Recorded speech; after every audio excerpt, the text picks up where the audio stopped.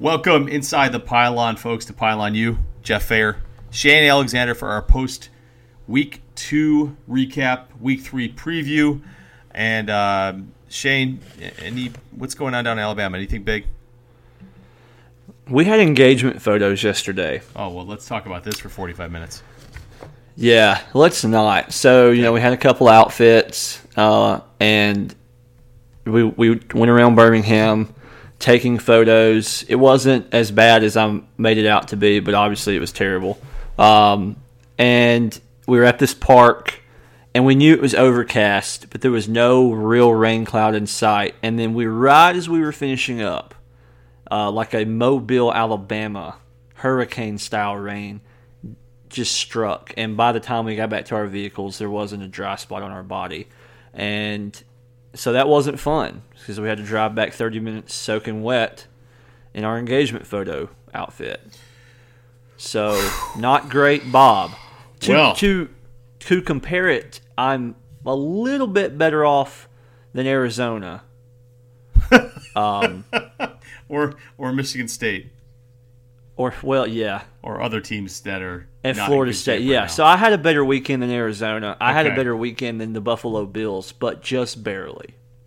Well, we're gonna start off this episode trying to bring a little. Wait a second. Did they have they didn't have cameras when y'all got engaged? So how did y'all document y'all's wedding? We got engaged in 2012. So yes, there were cameras. Yeah. I mean, there was a light bulb that exploded, but there was cameras. Yeah. But we're going to start off the episode today not talking about any more engagement photos, talking about this particular, and my big takeaway, Shane, I sent you a message about this, was just the era of quarterbacks in the FBS right now. And so we're calling this segment the opening drive, by the way. The opening new segment. Drive before we swing into our review of the games and just our big takeaway from the week and what we thought. And the message I sent to you was just, last draft we had Darnold, Rosen, Lamar, Baker Mayfield, all big-time college players, all big-time pro prospects, all of them being gone and kind of wondering who was going to step up next. And Will Grier and Drew Lock, both in the context of pro prospects and college player and the level they can get to in college, were thought to be the next to take that mantle. But we're realizing... And we saw some of this with Tua in the national title game, but through 2 games he's kind of proven it, is that some of these guys that took over for the guys are making the quarterback play on a college level, not a pro perspective. We're talking just college performance right now. Yeah. Are taking it to a new level. And this is, Kyler Murray and Dwayne Haskins at Ohio State. Martinez at Nebraska with his debut this past weekend. There's so much electricity at the position right now that I think we're in this. It's the passing offenses have been coming up for quite some time, but the talent is all across the board right now. Yeah, we're really in a golden era of quarterback play in college football, and I think for a couple of years, obviously there's always the 1 or 2 quarterbacks, or however many they're definite pro prospects, but I think there was a lull there for a few years where the quarterback play was catching up to the rest of the quality of college football, and maybe the stats and all that was just a byproduct of the systems. But I actually think now that we've reached a point where the way that high school quarterbacks are developed, usually now by 7th or 8th grade, once the maturing process starts, you can kind of tell how lively a kid's arm is. And so once you dial in on a kid being quarterback material, you get them in camps. You have them going through, progressions and installing more complicated offenses at the high school level. And there's so many camps that you can get these kids into to where their skills are refined, but also where they're just discovered. And the Elite 11 does a great job of that, and Trent Dilfer. And these these college programs have really got scouting down to a science in a lot of ways. I know that the thing to say every time there's a Khalil Mack drafted or whoever like that is that ratings don't mean nothing, and to an extent development is not linear, and yes, just because you get all 5 stars doesn't mean you're going to win. And Boise State has proven for the last decade you can win with 2 stars if you develop them properly. But the way that scouting has really honed itself and refined its craft at the high school level, there's a lot higher hit rate now than there was several years ago. And so I think a lot of these college coaches know by the junior year of these guys in high school, hey, we need to go get this kid. Mm-hmm. And they can be very system specific. And then when they get them to college, there's no longer, and it's really the Nick Saban model and the Urban Meyer model, I guess, they kind of happen at the exact same time, where both of these coaches started saying the best player is going to play. Mm-hmm. There used to be a hierarchy. In Bear Bryant State, Alabama, he would have 9 quarterbacks deep on the roster because he could hoard those type of guys. And then even after scholarship limitations, there was usually this unwritten rule where the upperclassman plays. But that's no longer the case. You see now that if a guy can come in and challenge, even if he's not named the full-time starter, if there's ways to get him on the field, coaches are going to get them their best players on the field because they know that they have a finite time to be successful.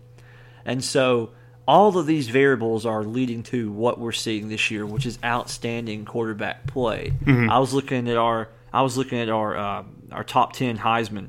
I have 8, and I believe you do too. I think we both have 8 of the 10 the 10 picks in our top 10 Heisman are all quarterbacks. Mm-hmm. And there's a great case for a lot of these guys through 2 weeks, even some guys that we didn't mention. And Brett Rippon is a guy that we haven't gotten our top 10 yet on our Heisman, but he looks outstanding. He's one of the most efficient quarterbacks in the country. Cole McDonald from Hawaii through 3 games is putting up Colt Brennan numbers. And it's not just volume of passes. His passing efficiency is incredible. Like you said, Tua, Will Grier, Kyler Murray looks amazing. Steven Montez at Colorado. Yeah, Montez at Colorado in his 1,000th year of eligibility is looking amazing. Yeah. Justin Herbert not only looks like an amazing an amazing college player, he looks like the type of kid that can be a real big pro prospect in about 7 months. Mm-hmm. And so, we are really in a time that the quarterback play is as dominant, I think, across the board as it's been in a long time. And teams benefit from that, but the viewership really benefits from that because the quarterback's the only player on the field that has the ball every snap. So it's an exciting time that we're in. And I think we're seeing, it's a great point about guys coming in earlier and performing. I think there's two ends of that. I think you're seeing a little more of the college basketballization of college football where the guys are coming in right away because of the blurring of the lines between high school and college, where it's not that different anymore. And guys that go to big programs, there's a support structure in place now for them. I mean, there's so many resources to help these guys along. And I would say even the offensive systems, because they become more homogenized and they're maybe more quarterback friendly than ever, just helps their development and that makes the development curve just that much quicker. Homogenized is a really good word, usually a political term, but I'm impressed. I get the high Scrabble score tonight. But diving into the games of the week, and we can kind of transfer to the quarterback play because we saw two pretty outstanding quarterbacks and not guys that we mentioned, but just an example of guys that get lost in the shuffle because there are so many good ones. Yeah. And that was number 2 Clemson going into College Station and taking down Texas A&M 28-26. And Shane, this was a game that you and I had pegged for A&M to cover the spread. Our rationale being that Clemson always has one of these tough games early in the season, at least in the Dabo era. They typically win, but they have a tough game at the beginning of the season. And because A&M has a lot of guys returning, and frankly, we think that the changeover from Sumlin to Jimbo maybe gave them more structure because I think Sumlin knew he was out. Jimbo had one foot out the door, wasn't really focused on Florida State.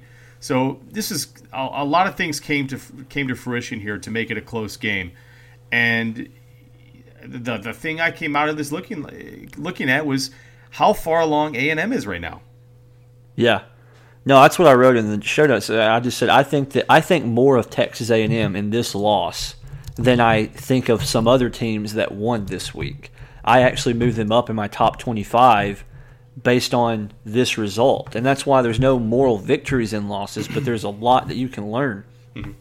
And I think we learned that Texas A&M is a really well-coached football team that has a lot of players, and it just goes to show how well Jimbo Fisher can develop quarterbacks, and seeing how far along Kellen Mond has come in 2 weeks, but especially from last year under Sumlin to this year now under him, he looked like a completely different player. And I think they're ahead of schedule. All coaching turnover is judged to varying degrees. And I think most people thought that this was maybe a 7-win Texas A&M team. But I think that when you see how good they play at home back-to-back weeks, and you see how nicely they're transitioning on offense, and then the defense actually play. I mean, Clemson scored 28 points, but that's a lot less than I think they would have scored under previous Kevin Sumlin defenses at A&M. And so I think more of Texas A&M than they did a week ago. I think Jimbo's got them ahead of schedule. But also on the other side of the ball, I have a positive and a negative. One, this is the type of win that Clemson has to have because of how cupcake their schedule looks from here on out. It would probably be easier for Clemson to probably turn it on, turn it off whenever they want to. Going into this atmosphere, 100,000 people at night, SEC, will galvanize them and make them a better football team. But at the same time, there's two ways you can look at quarterback battles. When you have two guys that you're looking to play, you either have quarterbacks with a defined role, and the defined role, I would say, is the way that Nick Saban is handling Tua and Jalen in Alabama, or I guess the old school reference would be Chris Leak and Tim Tebow at Florida. Each quarterback had a very defined role they played, time they played, thing they did. Or you can have undefined roles, which is basically we're letting both guys play and we're trying to figure it out. And I think that's what Clemson is still doing. Now, that's fine against lesser teams. But I think going forward, Clemson's going to just need to find a quarterback they want to play the majority of the time, whether that's Lawrence or Bryant, and they need to stick with that because their offense has all the big playability in the world, but it is not hitting the level of cohesion and consistency that you would like it to hit. And I think some of that is because they're playing both of these guys, and they're really not wanting to commit to either one of them. And so my personal preference, because sometimes I feel like we can straddle the fence just because we don't like to get too hot-takey, I would say play Kelly Bryant. I know he's probably not the best quarterback on the roster. Lawrence has probably got the higher ceiling, but he can run the ball, the dual threat ability, and just him being an upperclassman that probably has a little bit more confidence with his receivers and knows how to play in bigger games. Not saying that you redshirt Lawrence, but that you define the roles more specifically. I think moving forward, Clemson needs to do that. But it was a great game. I actually feel bad A&M lost, but I feel good about them going forward in the SEC. Yeah, I'm with you on Kelly Bryant. I think that he would be the best choice going forward because of that dual threat and because of the upper class, the same reasons you mentioned. The thing that we haven't seen yet is what they do when one of them plays really poorly. I think when you get into a big game, if there is no defined role like you talked about, then you're getting into a little bit of a messy situation because you don't have a plan necessarily for, okay, Kelly Bryant comes in, throws 2 picks. Well, do you contextualize it and say, okay, what happened in those picks? Was it his fault? Was he playing bad? Or was it just a matter of circumstance? And do you maybe react too quickly and say, okay, it's Trevor Lawrence's game now? That's the thing where you get into trouble if you don't have defined roles. So that's a great point. The Kellen Mond play in this game. Now, most people that were making comments on this game were commenting on the great throws that he had for his touchdowns. But I'm telling you, man, every 3 of those touchdowns that he threw could have been picked off. They were essentially 50-50 balls. And the love that was being – listen, Mond was impressive in his ability to escape the pocket, to get away from that Clemson defensive line, to put the team in position to score. But, I mean, it was kind of a game where a lot of things went A&M's way, and they still lost by 2. The A&M receivers were unbelievably impressive. With Kendrick Rogers, Cameron Buckley, Osborne, Courtney Davis, who had the unfortunate fumble through the back of the end zone for a touchback. But, Kellen Mond was good, and I think there's something to be taken about this, especially considering the quality of the defense they played. The Trevor Lawrence to T. Higgins touchdown. I think, and this is just something that came up when I saw T. Higgins grab that ball, because Trevor Lawrence, listen, he put the ball in the right position for T. Higgins. But if T. Higgins plays the way he has been, Hunter Renfrow does what he does, Etienne at the tailback is doing what he does, and Amari Rodgers had a really good game too.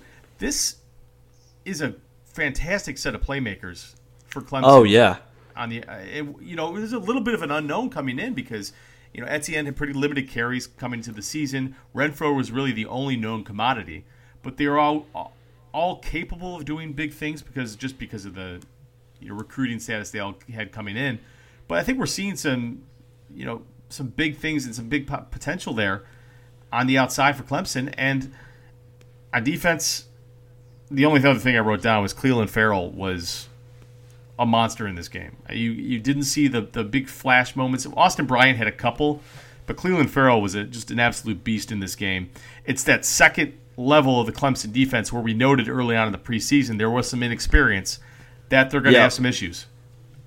Yeah, that's kind of the thing I wanted to end this topic on was just Clemson's secondary has a lot of talent, and Texas A&M is, like I said, one of the better teams they'll play on their schedule this year. But once you get into the playoff, let's just play this out. You're going to be hypothetically against Alabama, who has the most dangerous passing offense they've ever had, Ohio State, which looks light years better under Haskins, Kyler Murray, who, my God, and then maybe Georgia with Fromm or one of those guys, much better passing and then also just skill player type offenses than what Texas A&M has. So if you're giving up 300 and whatever yards to Mond and to A&M, then what are you going to give up against Tua, Ruggs, Chudy, those guys? And so I think that secondary's got to find a way to get right. Now they got the best defensive coordinator in college football, so you would think that there's maybe some things they'll change. But that is, if there is an Achilles heel on that team right now, it's the big playability the secondary is allowing. There was a lot of points scored in this next game. Big plays, speaking of that. Georgia 41, South Carolina 17, and I don't know if this is hedging my whatever, but it's just like I was surprised at the beginning, but then by the end of the game I thought, okay, that makes sense. Like what I'm seeing here makes sense. Yeah. I thought coming into the game with the crowd being really into it, 2:30 kickoff, they're playing Sandstorm, obviously South Carolina really talented. I thought they could make it a game and give Georgia that type of road atmosphere that makes them uncomfortable. Now, I always thought Georgia was going to win, but I did pick South Carolina to cover. But then you realize and you see very quickly that Georgia is just such a cut above every team in the SEC but Alabama. And I don't think South Carolina is a terrible team because of this loss. I think they're probably an average top 25 team. I'll start off by saying, and then I'll let you get to your points, the biggest takeaway that I had between this is how big of a gap there is between Georgia and the rest of the East specifically, and then really just Georgia and the rest of the SEC other than Alabama. It feels like, to me, they clinched the division in week 2. And so they've got big games on their schedule. They've got Auburn. They've got a tough game every week in the SEC. But it just feels like Kirby really has that program. I heard a good, and I'm going to throw it to you after this, but I heard a really good caller on the Feinbaum show last week. And I know that sounds weird to say because how many good callers are there on the Feinbaum show? I believe in Kirby Smart. In 2016, go listen to the podcast. He's someone that I thought was going to have success right away, and he has. Mm-hmm. But he got maybe 1 year ahead of schedule last year. So I think the thing that people wanted to see, and I want to see, is Mark Richt was 8-4 in his first year at Georgia, 1 loss in his second year, would have went to the playoff if there would have been, and then didn't have a great third year. He kind of fell off a little bit. I was wondering if, and a lot of people were, if Kirby was going to maybe drop back to earth a little bit, if this would be the game he would lose in year 3, replacing a lot of people. But really, they just replenished everybody. Their running backs look as good as they did last year. They've got Evander Holyfield's kid. They've got Swift and Cook. He doesn't make all the best throws, but he's got a really talented arm. Their receivers are great, and their offensive line is just a bunch of studs. And so they're just such a better team than everybody else in that division. So that was a long kind of answer, but that's my biggest takeaway, my first takeaway, is just how much better they are than everybody else that they're going to play. Yeah, and I completely agree with you. I think South Carolina was a very popular pick to at least cover the 10-point spread at home last week, and you hit on it. You can understand the rationale. It's a fairly experienced South Carolina team at home against a Georgia team that we commented a number of times had to replace a ton from last season's successful year. And maybe they're still trying to find their way. Maybe they catch him at an opportune time early in the season. But from the jump, it just looked different. In the first minute, DeAndre Baker ran that back. I think it was Rico Dowdle who the ball went through his hands. The Bentley throw went through his hands. Yes. It just felt like they didn't have a chance from the first minute of the game. Like, you go into that with all this positive expectation that's going to be close. It just felt different. And it's almost as if Georgia is getting to that Alabama point already in year 3 of Kirby, where you get the slightest bit of blood in the water and they're ready to pounce. And that's something, especially for such a young program. I mean, Kirby's come in and instilled a lot of his guys in there. They have a lot of young players, a lot of freshmen, sophomores still contributing. But that says something about establishing a program that has that mindset. And if you're an inferior team talent-wise, like South Carolina was, and I'm not saying anything bad about South Carolina, they just simply don't have the same level of talent that Georgia does. You can't make mistakes like that. They had some questionable the strategy was questionable. Bentley threw it 47 times. They only ran it 20 times. It's very interesting, especially against a team as fast as Georgia. When you have that kind of team speed on defense, you need to vary it up. You need to throw some kind of confusion the other way. If they know which way you're going, that's helping them up a little bit. And the other thing that I took away from this game, and you hit on a little bit already, we talked about Holyfield in the backfield, is one of my major points coming to this season was how Georgia was going to potentially revamp the offense a bit, maybe giving Fromm more opportunities to throw with an experienced receiver group. And again, we're only 2 games in, so this could still be coming. But they really are, Shane, staying true to who they were last season and not asking him to do too much. I mean, he had to throw it 34 times in 2 games, 18 in this one. Again, the game was 20-10 at halftime, so could have still thrown it a bunch. And a lot of it having to do with our huge leads, like I mentioned. But that 3-headed tailback combination between Swift, James Cook, who's a guy who you hammered home in the preseason as someone to watch, and Holyfield have all carried it between 14 and 20 times for between 100 and 107 yards. That's consistency. You're getting the same production from 3 players. When you have that, that's mighty tough to beat because you can it's basically clear substitution at that point. This guy's tired, put someone else in.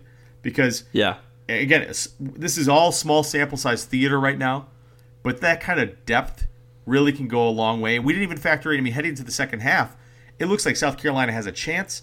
Then Hardeman rips off a run and go up 27-10. So a team that we thought lost a lot, replenished already, and that kind of talk puts you in that Alabama-Clemson conversation. Yeah, that's the point I wanted to make before we moved on, is that Georgia's actually a year ahead, again, of what the 3-year model that Saban had at Bama. So the first year, he goes 6-6. The second year, he loses to Florida in the SEC title game. And then the third year, he wins the title. And Georgia had a better first year, a better second year. And now in year 3, Kirby can really implement his full plan. He's won with mostly Mark Richt depth up until this point. Now, he played a lot of freshmen the last 2 years, so those were his guys. But year 3 is when you really start to see a lot of the team be his team, and his identity is kind of fully implemented across the program, which is scary because they went to the national title last year. And so, I think you're fastly seeing Georgia get to the point of being every year in, year out, mentioned with Bama, Ohio State, as long as Urban's there, Oklahoma, Clemson, and now Georgia. I think those are the 5 teams that every year, when we talk about the top 5 and playoff contenders, they will be in the discussion. Now, other teams year in, year out, depending on their development, whatever, will be in there. But Georgia's put themselves in that conversation. And it is a small sample size within the vacuum of this season. It's only week 2. Maybe we shouldn't speak so definitively, but I don't believe that every year a team is independent to the team but the year before. Now, every team is their own team in one sense, but there is a continuity from last year to this year. They did lose a lot, but they did bring a lot back. And so we have a big enough sample size with a lot of these guys to see, hey, they're really damn good, and they're going to win a lot of football games. And so that's a really good. I thought that was a really good point that you made about the Saban model. So, do you have a last word on that, or we go into game 3? No, let's go to our third down of our 4-down segment, the 4 biggest games of this past week, and it is Stanford, number 10 Stanford, hosting number 17 USC and ultimately coming out victorious 17-3. And Shane, looking back on it, you have a freshman quarterback going on the road and a conference environment. Maybe we should have saw this coming. We knew USC's defense was going to be a little ahead of the offense given the youth on offense relative to the experienced guys like Porter Custon and Cameron Smith on defense, Christian Rector. But Stanford, they keep doing Stanford things, and KJ Costello may be the most talented quarterback since Andrew Luck there. Bryce Love got good in this game. They've got Caden Smith and Trent Irwin, Colby Parkinson, Arcega Whiteside, one of the most impressive groups of receivers that David Shaw's have. But that's Stanford defense, man. I mean, yeah, man. I'll let you go to town on it because even though they had huge losses on that side of the ball this offseason, they are mighty tough. And you could say it was a freshman quarterback on USC, but this is USC. Those are USC athletes over there right now. Yeah, for sure. Especially USC athletes on their skill position players. And JT Daniel enrolled early, so he's obviously a very talented quarterback. But I am a little bit surprised that we both picked Stanford to win. I thought that USC might cover, and I was wrong. It was a dang impressive win by Stanford, and I think it also showed USC is a very flawed team still. They're a young team, a lot of growing pains. But I was talking to you before we started recording. Stanford's probably been the second number 2 school I've followed the last almost 10 years at this point since Harbaugh got there outside of Alabama. In a lot of ways, I've said that they're Alabama West, and they like to play more bully ball. They've never really adapted from that bully ball type of persona where Bama has. They still just want to beat you up, offensive line, power run game, and play some just stout defense. But I say that to say, coming into the year, I think I had them ranked 17th in the first poll that we did. Quarterback, some receiver turnover, defensive turnover being the main thing, and then just thinking about attrition over the years and just wondering if they could sustain being a 10-win team and really compete with Washington. I thought that Oregon and Stanford were in their own tier. But after, I know it's only been a couple of games, but after seeing this type of game, it leads me to believe that they can play with the Washington type team in the Pac-12. And so if things go right, now there's a lot of season left, but it starts to allow me to consider the fact that they could win the Pac-12. And if they win the Pac-12, then they're in the playoff discussion. And so, yeah, they play bully ball on both sides. It was good to see Bryce Love get right, especially against a USC team that's got some real players on defense. And they have to. This game is the type of game that you shut out USC. Or you didn't shut out USC. You gave up 3 points, but I read a stat that this was the lowest scoring USC performance in like 20-something years.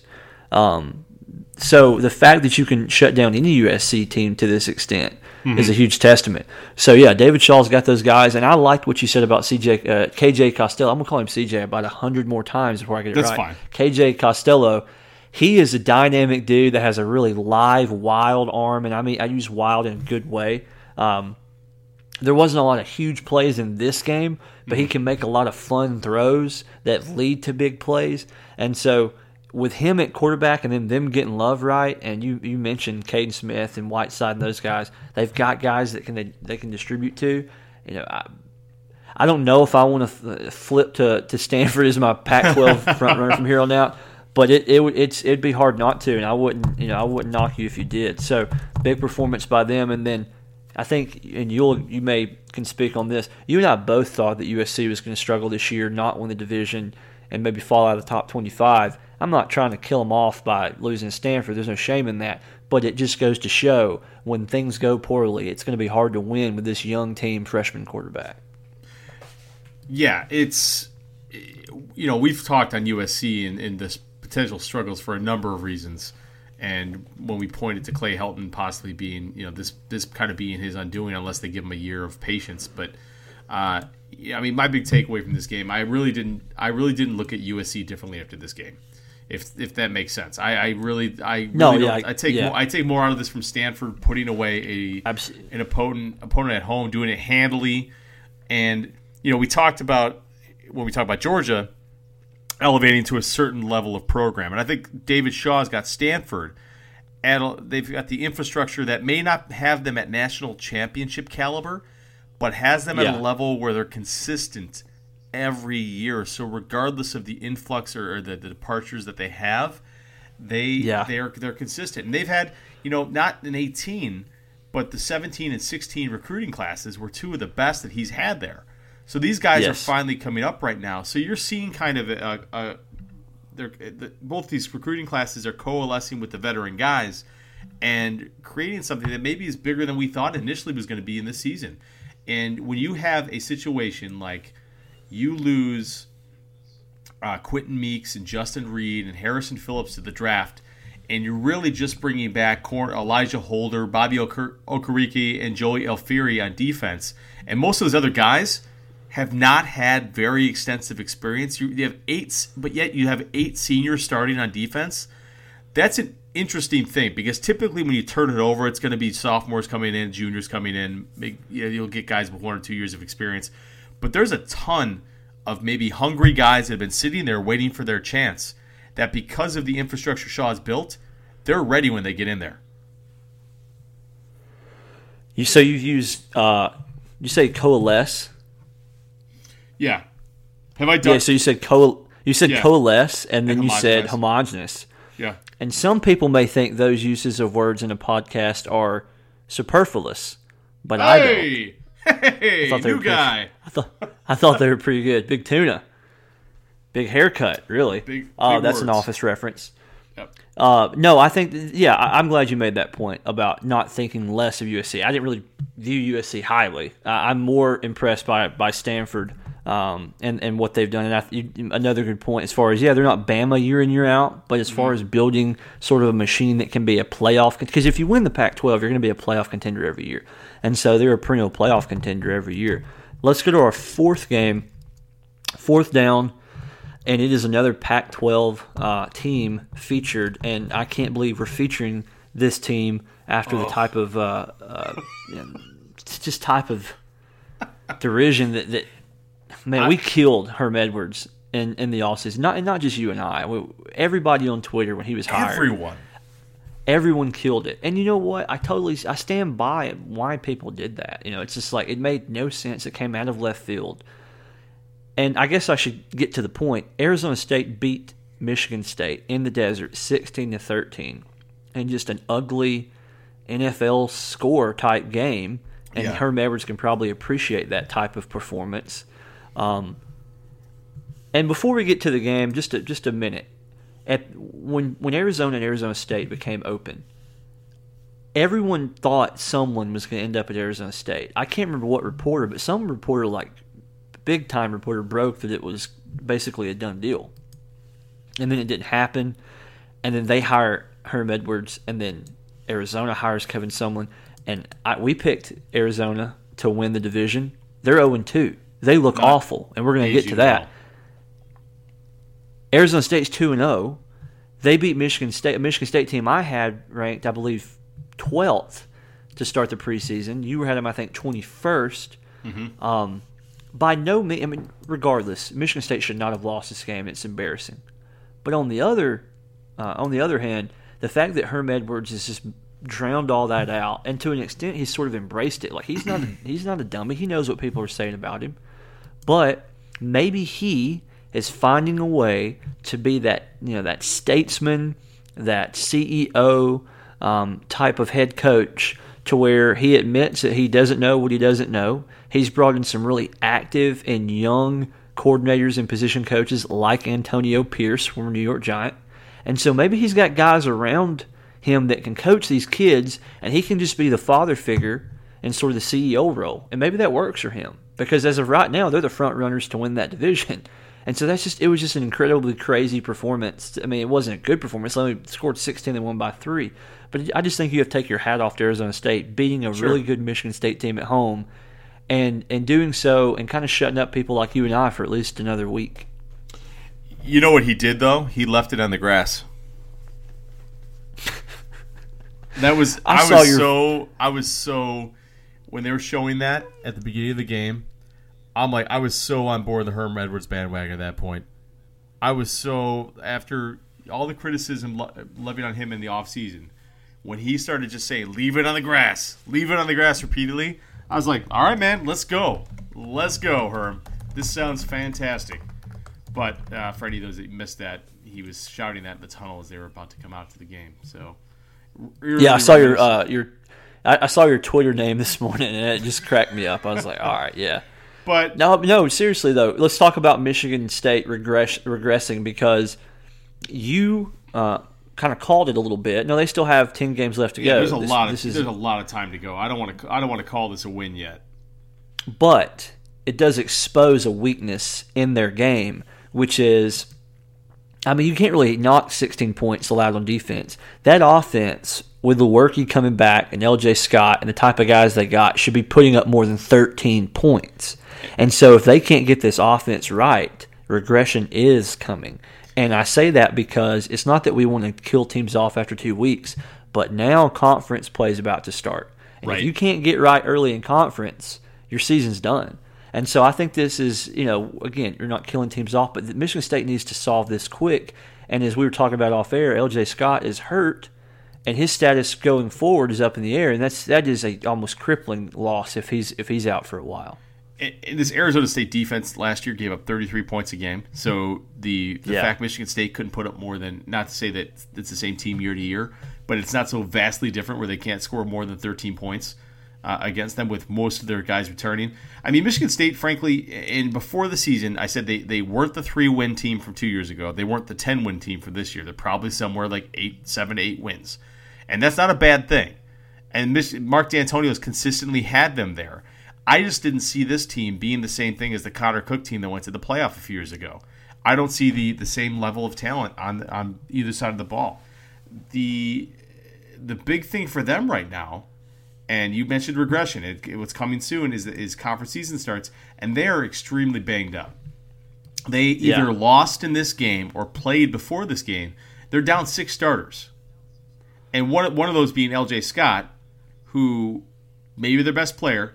Connor Hayward's pretty capable at backup, but he's not the same as a healthy L.J. Scott. So, I mean, you get into conference play with a banged-up roster already, and that's gonna be trouble because you've got Penn State, Michigan, Ohio State all on your schedule. And in order to be a threat in the division, you've got to probably, at most, you could lose 2 games in conference to win the division. I'm guessing that conference you can't lose more than 1. So if you were down a bunch of guys, you have to roll into Penn State. Northwestern's out of slouch. They go to Indiana next week. But that's a problem. That's a problem. If you're not able to put up points, you struggle to beat Utah State, and you struggle to put up points against Arizona State, that doesn't bode well if you've had 2 bad performances like that. So, a lot of talk about Brian Lewerke coming to the year, like you mentioned, as a possible NFL candidate. Hasn't shown that yet. This is an experienced defense that, they gave up. Manny Wilkins set a career high in passing yards against them in this game. It wasn't. Yeah. I mean, somehow Arizona State left points on the field, and it just is not. They do not have the look of a team that's going to be a serious threat in the Big Ten East. Yeah, let me say this: there's multiple ways to lose, and again, no moral victories. But let's juxtapose Texas A&M's loss with Michigan State's. Sure. Texas A&M lost while playing their identity, while playing their style. Michigan State threw it 39 times. Yep. They ran it 27 for only 63 yards. Now, if this is a shootout, if this is a run and gun type game, or if they're just in a zone, whatever, they scored 1 touchdown on 39 passes, despite throwing for 314 yards. It's inconsistency in production as well as erratic and not really erratic, but just irrational play calling. Michigan State's identity is not throwing the football. And if they have to rely on that, or if they're choosing to rely on that, that throws them completely off the platform that they're founded upon. And so they didn't only lost the game, they just lost it playing ugly, not Michigan State football. And I think maybe that's more worrying than the fact that they ran for. If they ran for 263 or 300 yards or what, what I'm saying, and lost, you'd be like, well, they, at least they smash mouthed it and played Michigan State football. But this was bad. This was just disappointing. It was odd, and something just seems a little bit off about them. It may be the injuries, and I don't know. But I just think going into conference play, they have, and I liked them a lot. You and I have a little bit of a stake bet going on between Penn State and Michigan State for total wins. I'm not feeling great, Bob, after that week. But that was our fourth down. And so now we're going to get some quick hits. And, Jeff, I'll let you start off with your quick hit, first quick hit of the week. The only one, or the one I'm only going to care about, and that's Notre Dame. Why are you passing 31 times against Ball State? Why are you passing 31 times against Ball State? You have running backs that are better than any athlete Ball State has. You have an offensive line that, although struggling in pass protection, but is better than any defensive lineman Ball State has. How are you not running the ball more? Ball State set an all-time record against Notre Dame with 97 to 98 plays run. That's all-time for an opponent because they took the ball out of their hands and Notre Dame was giving it back to them because they were throwing the ball. That's it. Notre Dame, just run the ball. Just run the ball. Yeah. And not so fast, my friend. That Vandy game we're going to get to. No. Just saying. No. Just saying. My first quick hit of the week is, starting with the Alabama game, it was Arkansas State. It was always going to be a win. But they won by 50 points. And Tua Tagovailoa, could have sat out after the second drive. He's averaging a touchdown pass, I believe, every 5.8 completions and every 4.2 attempts. He is second in college football in YA, AYA, and passer efficiency rating through MIA. College Football Reference. The only reason he's second and not first is Toledo's quarterback threw 16 times and it was 11 for 16. He was just a more efficient passer by however they define that. The point is, incredible stats. 6 touchdowns on 35 throws. That's insane. Yep. That's insane. He's putting up more efficient numbers per throw than Hawaii's Cole McDonald, which has 13 touchdowns on 111 passes. Yes, I have that memorized. It's not that big of a deal. My point is, Alabama's quarterback situation looks really, really good. I have nothing more to add except for this. Why is Jalen Hurts playing against Arkansas State? You've burned another game that he can't. You burned another game in his redshirt window. Why wasn't Mac Jones playing every snap after Tua went out? You didn't need Hurts. Hurts had a really nice game. He made some great throws, including one of the nicest throws I've seen this year to Jerry Jeudy. But the fact of the matter is, what is Hurts' role? Because it came out this week that he was going to be redshirted. He can only play in 4 games if that's the case. Why are you burning that on Arkansas State? I just want to know going forward what the heck is going on. And most people do. Is he going to be redshirted? Did Bama use one of his redshirt games this week? Or is Saban just saying to heck with it and we're going to play him for the rest of the year? Maybe Hurts doesn't want to sit. Maybe Hurts wants to just play and then transfer and play one more year. I don't know. But I just still think through 2 games the quarterback situation is really weird. 2 is definitely the starter. We're waiting on some clarity for Jalen Hurts' role going forward. What is your next quick hit? My second one is I don't know what Karan Higdon has to prove to Jim Harbaugh to get him the ball more, but he's been the best running back in Michigan. This is the 3rd season. He's been the best running back in Michigan. Last year, he only carried it 164 times in 13 games. And he's a guy I pegged in a preseason column about potential for the Heisman if they just give him the ball more. He's averaged 5.9, 6.1, and now 6.7 yards a carry. Had a really, really strong game against Western Michigan. Again, just Western Michigan. But if you turn on a Michigan game and don't realize that their best player is Karan Higdon, you're watching the wrong game. So this is just a shot at the Karan Higdon, hoping he keeps getting his, because I really do think it's going to be a key to what Michigan does this season. What's your SEC-based take I smell coming on? My next quick hit is LSU's offense is very misleading. Joe Burrow was only 10 of 20 in a win this week. Now they won 31-0. But the fact of the matter is, their offense still looks very simplistic, archaic even.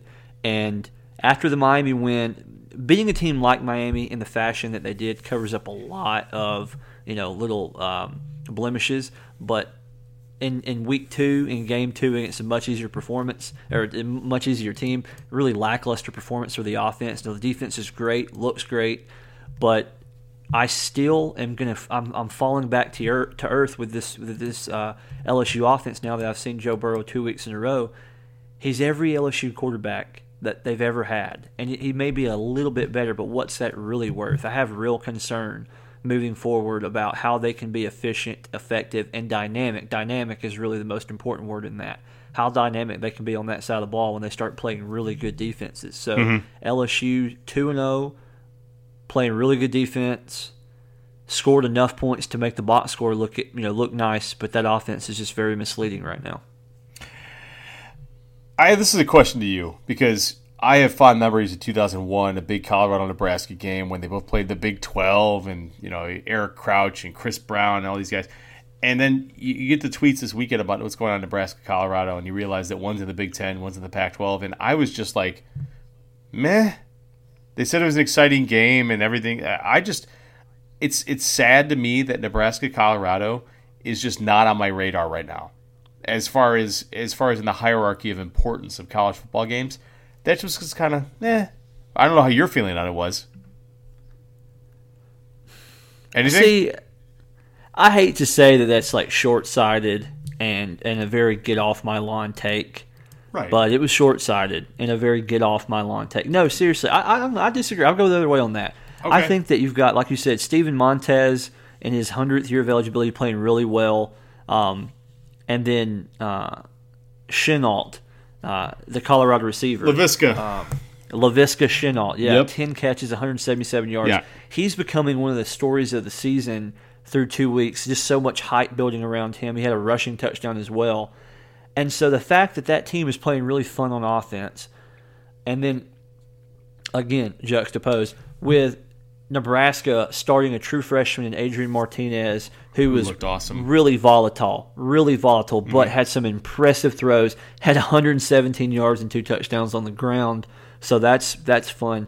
And just the fact that you see the ever slightest imprint of Scott Foster's vision on this team.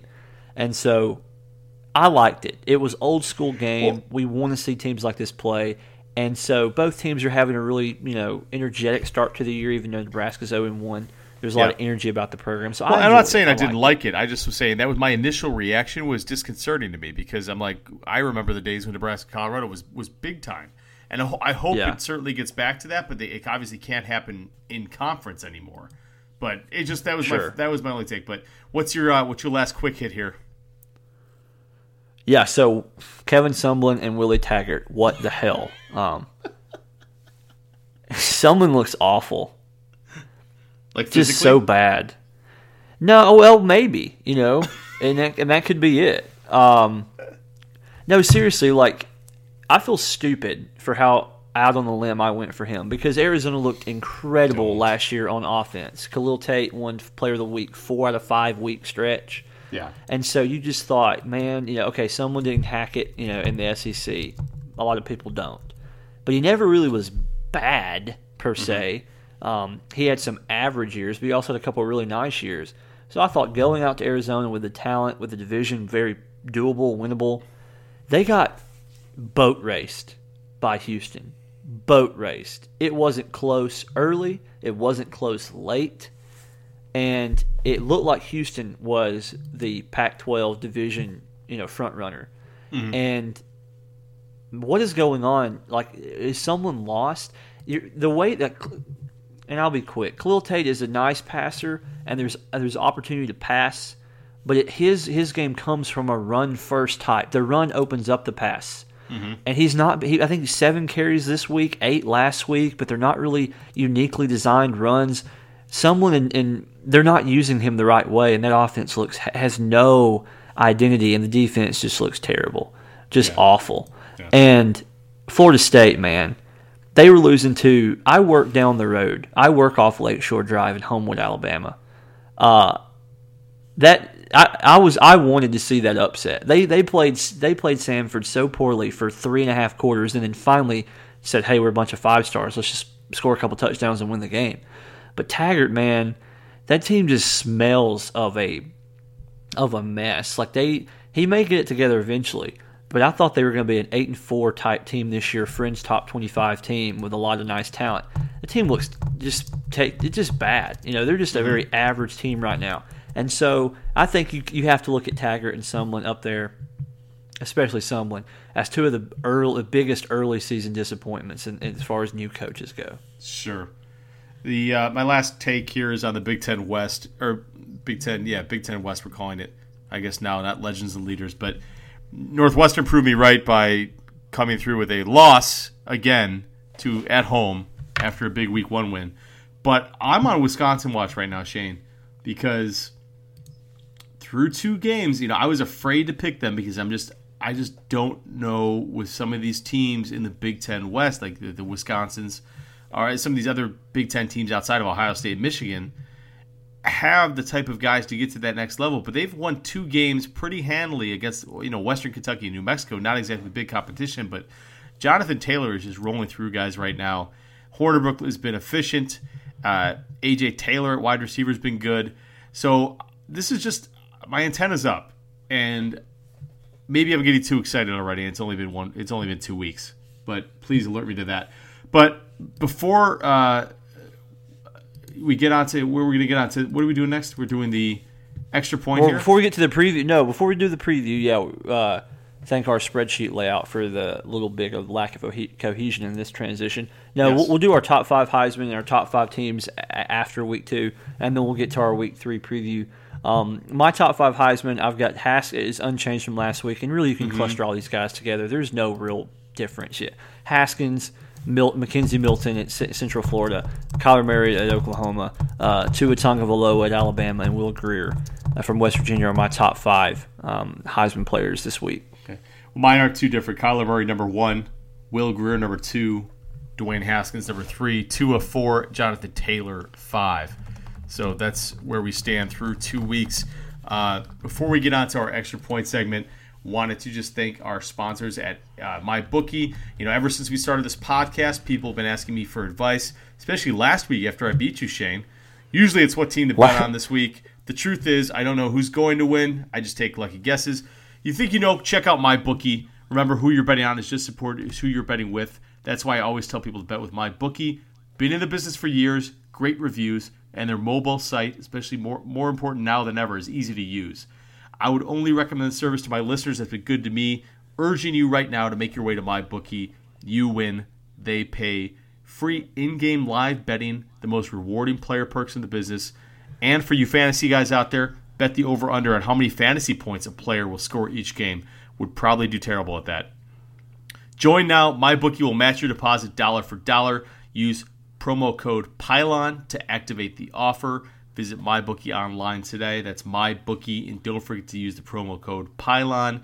You play, you win, you get paid, and we move on to our extra. Yeah, that was such a sly way to say, "Hey Shane, you sucked last week," and thank you for using MyBookie. Yeah, we had a bad week, guys. All right, let's just address that. We did not have a bad week. Hold on a second. We did not have a bad week. Your boy here looked at the schedule, looked at. And again, Week 2, going into it, you still have to think about what you're projecting a little bit. You still don't know what you don't know. I looked at the games last week and loved the Road Dogs. All right, I started 0-6. I started 0-6 on Saturday on picking against the spread. Never had a week this bad. We ended up 3-7 or 4-6. I don't want to look, and I don't care. But I hit on Texas A&M, so we feel good there. We feel good about Kentucky. But, yes, you beat me last week. We're going to get right this week. You keep saying we. Yeah. And I'm very confused because I don't know who you're talking to. It's just an expression. It's a football. I'm a football guy. Okay, you say we. Let's do our picks. Let's do our picks now then. We'll do our picks now. All right, Week 3 preview. Let's get to it. Oklahoma at Iowa State. Mm-hmm. The spread's 18. Jeffro. Who you got straight up? Who you got on the spread? Oklahoma, revenge. They cover the spread and win big time against Iowa State, who struggled last week against not a great Iowa team. Shane? Agree. Rodney Anderson, though, huge injury. Trey Sermon and really probably by committee are going to have to pick up the load with Rodney Anderson going out for the year. Yep. And you hate all injuries. But it seems like, I hate to say this, but it seems like with the best players, you hate them more because you get to see them, and you know what I'm saying? They affect the game the most. Yep. But I think they cover. That offense is deadly. It may be more Kyler Murray has a better arm maybe than Baker Mayfield. I don't think he's a better pro prospect. I'm just talking about as far as live arm. I mean, he's a better college player than I think he has bigger upside than Baker Mayfield in college. He might. Okay. He might. Might. It's incredible. Yeah. So we both got Oklahoma. What's next? ND against Vanderbilt. Jeff will be the only one watching this game. Notre Dame favored by 14.5 at home. I've got Notre Dame winning, covering, getting right, being more the team we saw against Michigan and the team we saw against Ball State. I think they start running the ball more, hopefully, God willing. That defense is still ridiculous, but I hope everything's well in my world after Saturday. Shane, who's your pick? You don't mean any of the things you just said. You can't feel good about Notre Dame. You can't feel good about Notre Dame coming off that Ball State performance. I feel fantastic about Notre Dame right now. I know you do. I'm going Vanderbilt to cover the spread. I don't trust Notre Dame's offense yet. Their defense is lights out. I think it's going to be ugly. Take the under. That's a free one.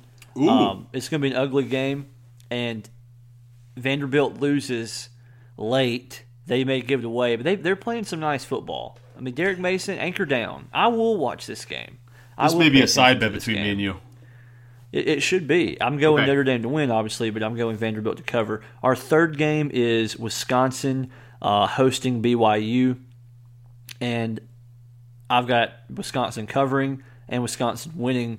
Again, I picked them to make the playoff. You're getting more on board with them. They roll at Camp Randall. I've got the same. Around. I've got the same. Jump up and get down. Bucky gets healthy this week. Bucky gets BYU just tends to keep these games close. I don't know what it is about BYU, but they tend to keep them close. So I've got them covering the spread but not winning. We're seeing eye to eye more in our picks this week than we did last week. Auburn, LSU, huge game. We'll touch on this in our extra point here in a minute. But Auburn by 10, a surprising line that's almost begging you to take LSU. But I've got Auburn covering at home the 10-point spread. Shane, you're feeling similar? Yes. Okay. Weird, unholy things happen on the plains. Auburn's going to get weird and get right. And that defense for LSU is going to play well it probably play well for the entire game. But the offense is going to play putridly. Putridly is the word. Wow. Yeah. Not even putrid. Putridly. Oof. I don't think that's a word. I don't think it's going to be bad. No, it's just putrid. You could have just said that. Putridly is a word, by the way. Yeah, so they're going to play putridly. They look putrid. They are putridly. I think that's you used free. it wrong there. That's free, too. No, I probably did use it wrong there. Okay. Auburn minus 10. West Virginia on the road, NC State. Your Mountaineers. State is my freaking Mountaineers. Right. Will Greer, Jennings, Seals, they run the ball. I read a really good article today. Matty Brown, shouts out to the English lad, shared an article about Holgorsen and how he's becoming more of a run-based kind of coach. He wants to find more of an identity in that, and he was talking about how his Hal Mummy and Mike Leach and those guys would probably disown him if they really dove into how much he's incorporating run principles into his offense. But he just said it's working for us. We still throw the ball a lot. So I think West Virginia is becoming more of a balanced team. They go on the road to NC State, but I don't trust NC State's defense this year, and I think that offense for West Virginia is just too good. So West Virginia wins. West Virginia covers. I'm with you there. I had little trouble with this because I didn't know what to make of the Westphal going on the road and the point spread being so low because I don't think – NC State, Ryan Finley hasn't looked strong so far, but I'm taking West Virginia and the points. Oklahoma State, Boise State, this is a huge game for this Boise State team because this is basically their playoff shot in one game because they need to win any Power 5 non-conference games they can. This one being on the road against an Oklahoma State team that's looked pretty sharp so far for a team that lost most of their offensive firepower. 3.5-point favorite Oklahoma State is, and I'm leaning Boise and Mark. I almost said Mark Rippon. Brett Rippon. Mark Rippon wasn't around when you were born, but Brett Rippon, who looks mighty good so far. The defense, who's got a ton of contributors on there. They rotate a bunch of guys in. And I really think it's all about the team speed and Justice, and whether they can track down Justice Hill and the aerial firepower of Oklahoma State. I've got Boise covering, well, obviously covering and winning. Yeah. Road Dogg Brian Harsin and B.A. Brett Rippon, that's a wrestling reference. They look great right now. That Boise State team, we both picked them in the preseason to be the Group of Five team that represented in the New Year's Six. But they look incredible through 2 weeks. They'll go on the road to an Oklahoma State team that doesn't always play the best defense. A little bit of question marks on offense outside Justice Hill against a Boise State defense as good as it is. So yeah, we're both on the board with Boise. The next game, I wish we had 30 minutes to talk about it. Can we take 30 minutes to talk about it? No. Right. Bama minus 22. If we did a second podcast this week, we could take 30 minutes to talk about it. Yeah, no, not in my contract. Bama minus 22 at Ole Miss. And look, I've been saying it, this is going on 3 weeks now. This game, more than any game on the Bama schedule, as the fan in me of this program is worried about it. Now, they did allow 31 points last week to have made up school, but they scored 76. They allowed Texas Tech to hang around a little bit a couple of weeks ago. But, man, they can score a lot of points. And here's the thing. I was listening to Nick Saban's press conference today. He always comes out and kind of has a message. Whether you ask him a certain question or not, he's going to gear his response to a certain theme. I think he's very much aware and worried about these skill players that Ole Miss has, Lodge, Metcalf, and Brown at wide receiver, against young defensive backs and experienced defensive backs at Alabama.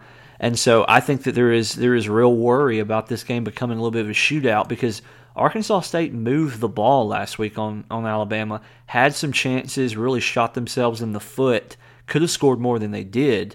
And so 22, I'm going Ole Miss covers, but Bama wins. I mean, Ole Miss had a tough time with Southern Illinois. Yeah, that's what I said. The Salukis. Southern Illinois. Not a FBS team. But it's tough. It's tough to a 22-point line at the Grove. At the Grove, I'm still taking Bama in the points. I still think they come out ahead. They cover the spread, and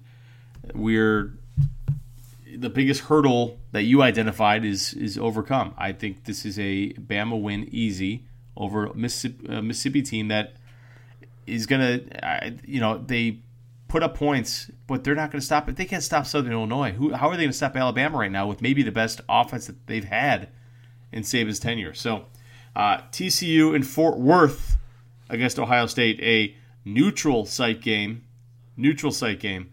Ohio State favored by 13, and I am going Ohio State to cover. I think TCU has played pretty well so far. A slow start last week. Able to get the victory, but this Ohio State team looks really sharp so far. Dwayne Haskins looks better than we've seen. JT Barrett at quarterback, that he just very efficient and running that offense to a T. So I'm taking Ohio State and the points right now. Shane, your call. Same. In the preseason, okay. I would probably pick TCU, but after seeing how just they're massacring team. Yeah, Ohio State looks so good with Haskins, and they found a way to get Tate Martell involved this past week, so that's a different kind of dynamic. Nick Bosa is probably the best defensive player in college football, or right up there with Ed Oliver. So, yeah, Ohio State. Okay, Texas USC, Texas by 3.5. This is the most unfun game to pick this week. Texas, Tom Herman going up against USC, and Bizarro Tom Herman. The job that we thought Tom Herman might have had a couple years ago. We see what could have been. Really good point. But I think Texas covers this one at home and gets the win. Yep. Again, another tough environment for JT Daniels to go into this Texas squad. Yeah. I don't think Texas is good. They almost lost to Tulsa, or they struggled against Tulsa, I should say. I don't think USC is that good. if all things are equal, I go with who I think the best head coach is, which is Tom Herman, and then also Texas plays at home. Right. So there's two really big check factors. On the neutral side, I could definitely see USC win, but they check the boxes there. I'll go Texas -3.5. Washington going to Utah. And now we see if Washington can get right from that Auburn loss for real 2 weeks ago. Utah is not fun. Utah is – I don't know if any team in college football just wants to go to Utah and play. 5.5 is a little bit high.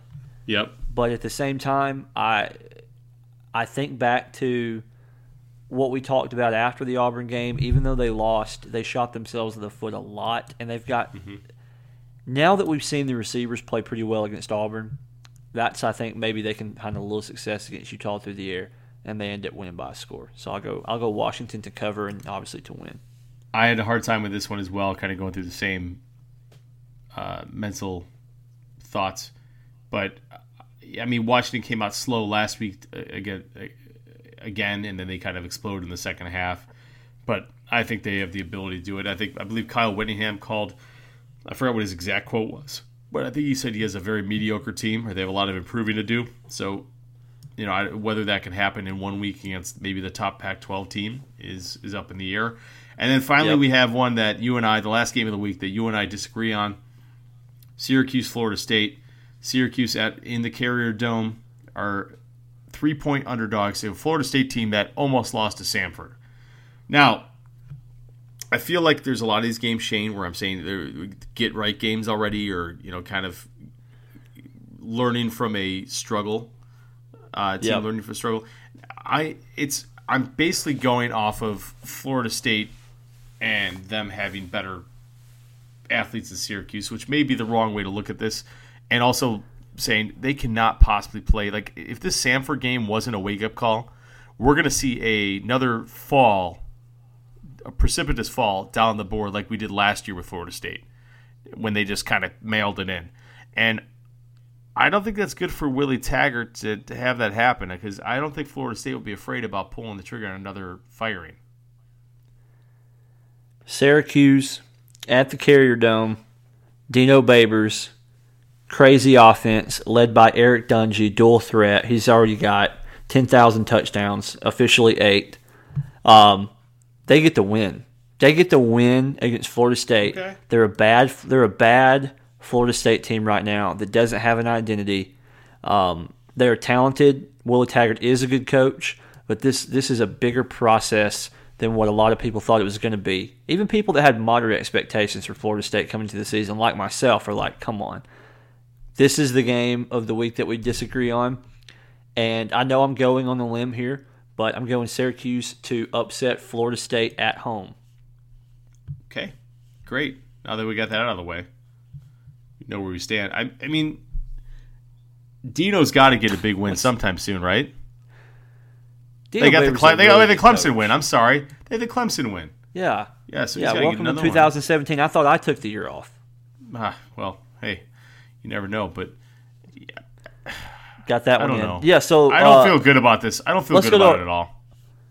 Yeah, that's I do, because I'm just on board for the upset. But yeah, I understand. Like this is a game that I think a lot of people will be split on. Either you'll be like you and you're just like, come on, Florida State has to get right. They're going to go up there and handle business, easy win, or it's the other way. It's like, yeah, upset coming. Gotcha. Top 5 teams going into next week. Now, we will have our top 25 out at Inside the Pylon. We're just doing our top 5. I'll go let you knock out yours. Mine remains unchanged, really. It's from a week ago. It's Alabama, Clemson, Georgia, Auburn, and Ohio State. Okay. Mine is Clemson, Bama, Wisconsin, Georgia, Ohio State. So not too dissimilar, but I'm sure we'll see some more movement after this week, since a lot of these teams are going to have some games that are going to be factors in the playoff picture. And our extra point to end the podcast today is that it's really Shane prove-it time for some of these teams. And we touched on it a little bit. We were talking about our picks and our review of last week, but Boise State on the road in Stillwater, getting that big. Can they get the big non-conference Power 5 win? LSU going to Auburn, TCU against Ohio State, Ole Miss against Bama, Utah against Washington. really any of these 5 teams could throw a wrench into some of the expected, or I should say the last 4, but Boise State, needing to get that win. But the last 4, they could really throw a wrench into the entire plans for the national title picture, because I think most people, like you said, we did. Boise State was the group of 5 team we anticipated to be the number 1 team. LSU, Auburn, we both liked. Ohio State, obviously. Bama, and then Washington. I mean, Washington's got a loss already. They get another one, they're out of the picture. So really 100%. Interesting this week because we haven't seen many upsets yet. Yeah, so going into the first week, we thought that Vatech Florida State was going to be good. We thought LSU Miami was going to be really good. Turns out 2 of those teams are definitely paper tigers, and LSU's to be determined. This is really the first week where we understand who some of these teams are, and we can honestly say, okay, this is a big game. And you're right, there hasn't been a lot of upset so far this year. This will change the way that the college football is on a path going into week 3, and it will sharply divert down a different path coming out of week 3 because some of these teams that are ranked pretty highly play each other, and they're going to have to take a loss. And again, if Boise State, like you said, wants to be the Group of 5 champion, for lack of a better term, they've got to win, I think, this week to stay ahead of Central Florida, who's really rolling. And then LSU and Auburn is a huge game. I think Bama's going to win, but TCU and Ohio State, for me, is the one I've got circled, not only because of how it affects it's not a conference game. It doesn't just affect a conference race. It's a national type game to where TCU can really spring forward and give the Big 12 legitimacy for that playoff spot. Because what happens if a one-loss Big 12 team plays a one-loss SEC or is up against a one-loss SEC team like Bama or Georgia after conference championship week? I think this goes a long way out of legitimacy for them. For the same token, Ohio State, this is the test to see, if they can win without Urban and really kind of show how good of a team they are going into conference play. So that's the game I think of all of them I've got circled. But yeah, you're right. This is a big prove-it weekend in college football, and we'll really be able to talk more securely about where the direction of the season is headed after next week. And so I'm really looking forward to it. I will be watching all day Saturday live in Mobile, Alabama, for a wedding shower that we're having. So stoked about that. We bookended this podcast with wedding photos and a wedding shower. Yeah, but seriously, I'm gonna. I'll also have a couple of TVs going. It's gonna be fine. We're gonna be fine. But no, it's a busy weekend. It's a good weekend. So I'm talking yourself into that. No, I have. Look, let me just say this in front of everybody and God that's listening. Kelsey does a really good job of understanding that I not only need one TV, I need multiple, and I'm going to watch the games, and that's okay. And we make it work. Better boy. That's all you can ask for in a bride. You have nothing really to add to that. I do. I have a very, very understanding wife. See, get you some of those dudes. Get you an understanding lady. I'm for some reason I'm overwhelmingly intrigued by Boise State, Oklahoma State. Yeah, same. And that's a fun game. I just think every year, when you pinpoint these group of 5 teams that may rise up to make some noise. I mean, like last year, I was unbelievably intrigued by Central Florida up until the conference championship game against Memphis, and that fantastic game at the end. And they kind of, I've kind of always had this issue with the group of 5 teams not really having a fair shot at the national title. And if you're in the football, the FBS, why do you not have some kind of chance to get into the playoff? I mean, let's be honest. It's really hard for one of these teams to get into the playoff picture with 4 teams. So you kind of cling on to that hope, and because you want to see one of these teams just come out of nowhere. We saw Western Michigan 2 years ago, and then Central Florida last year. But this Boise State team looks like there's something. But again, you kind of want to ride that to the end, and maybe there's something that opens up at the end of the season for them to possibly get in. But regardless, so you get to the end of the season, you're like, I kind of want to just see 4 teams that are Power 5 conference teams that I know could wipe the slate with the group of 5 team. But yeah, $1 million idea. Top 2 ranked. Just do away with group of 5 conference championships. Go to a 9-game schedule in the group of 5 and have just an outright champion. But the caveat, because really you don't need a conference championship game in group of 5 because it's not really consequential to a big bowl game, Sure. except for the top usually 2 group of 5 teams that are vying for that New Year's Six bowl. So let the top 2 ranked big group of 5 teams going into conference championship week play each other. Ooh. Add that as their 13th game and give that team more legitimacy to be a top 4 team and not just a New Year's Six. No, not just a New Year's Six day, a bowl game team.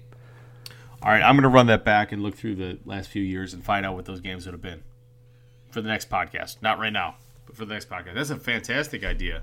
On board. Look at Shane solving college football's problems. It's people helping people, and it's powerful stuff. There we go. Well, we'll be back with you guys next week to review Week 3 and preview Week 4. We're going to have something up on Inside the Pylon this week with our weekly notes column with our top 25. And we will be back, like I said, we'll be back with you next week after the slate of games. Shane, where can we follow you on Twitter? Follow me on Twitter at SAlexanderCFB. And go watch the new Jim Halpert show on Amazon, Jack Ryan. Jimbo's All Grown Up, really good show. So, pop culture reference of the week. We will talk about it when you finish the series because I'm completed. 4 episodes in, really excited about it. It's fantastic. Really excited about it. Follow me over at Jeff_Fayer. Follow us on SoundCloud and iTunes. Leave a 5-star review. Only 5-star reviews because we really only give you 5-star podcasts. And then we will see you guys. You'll hear us next week on Inside the Pylon. Pylon U. Thanks for listening.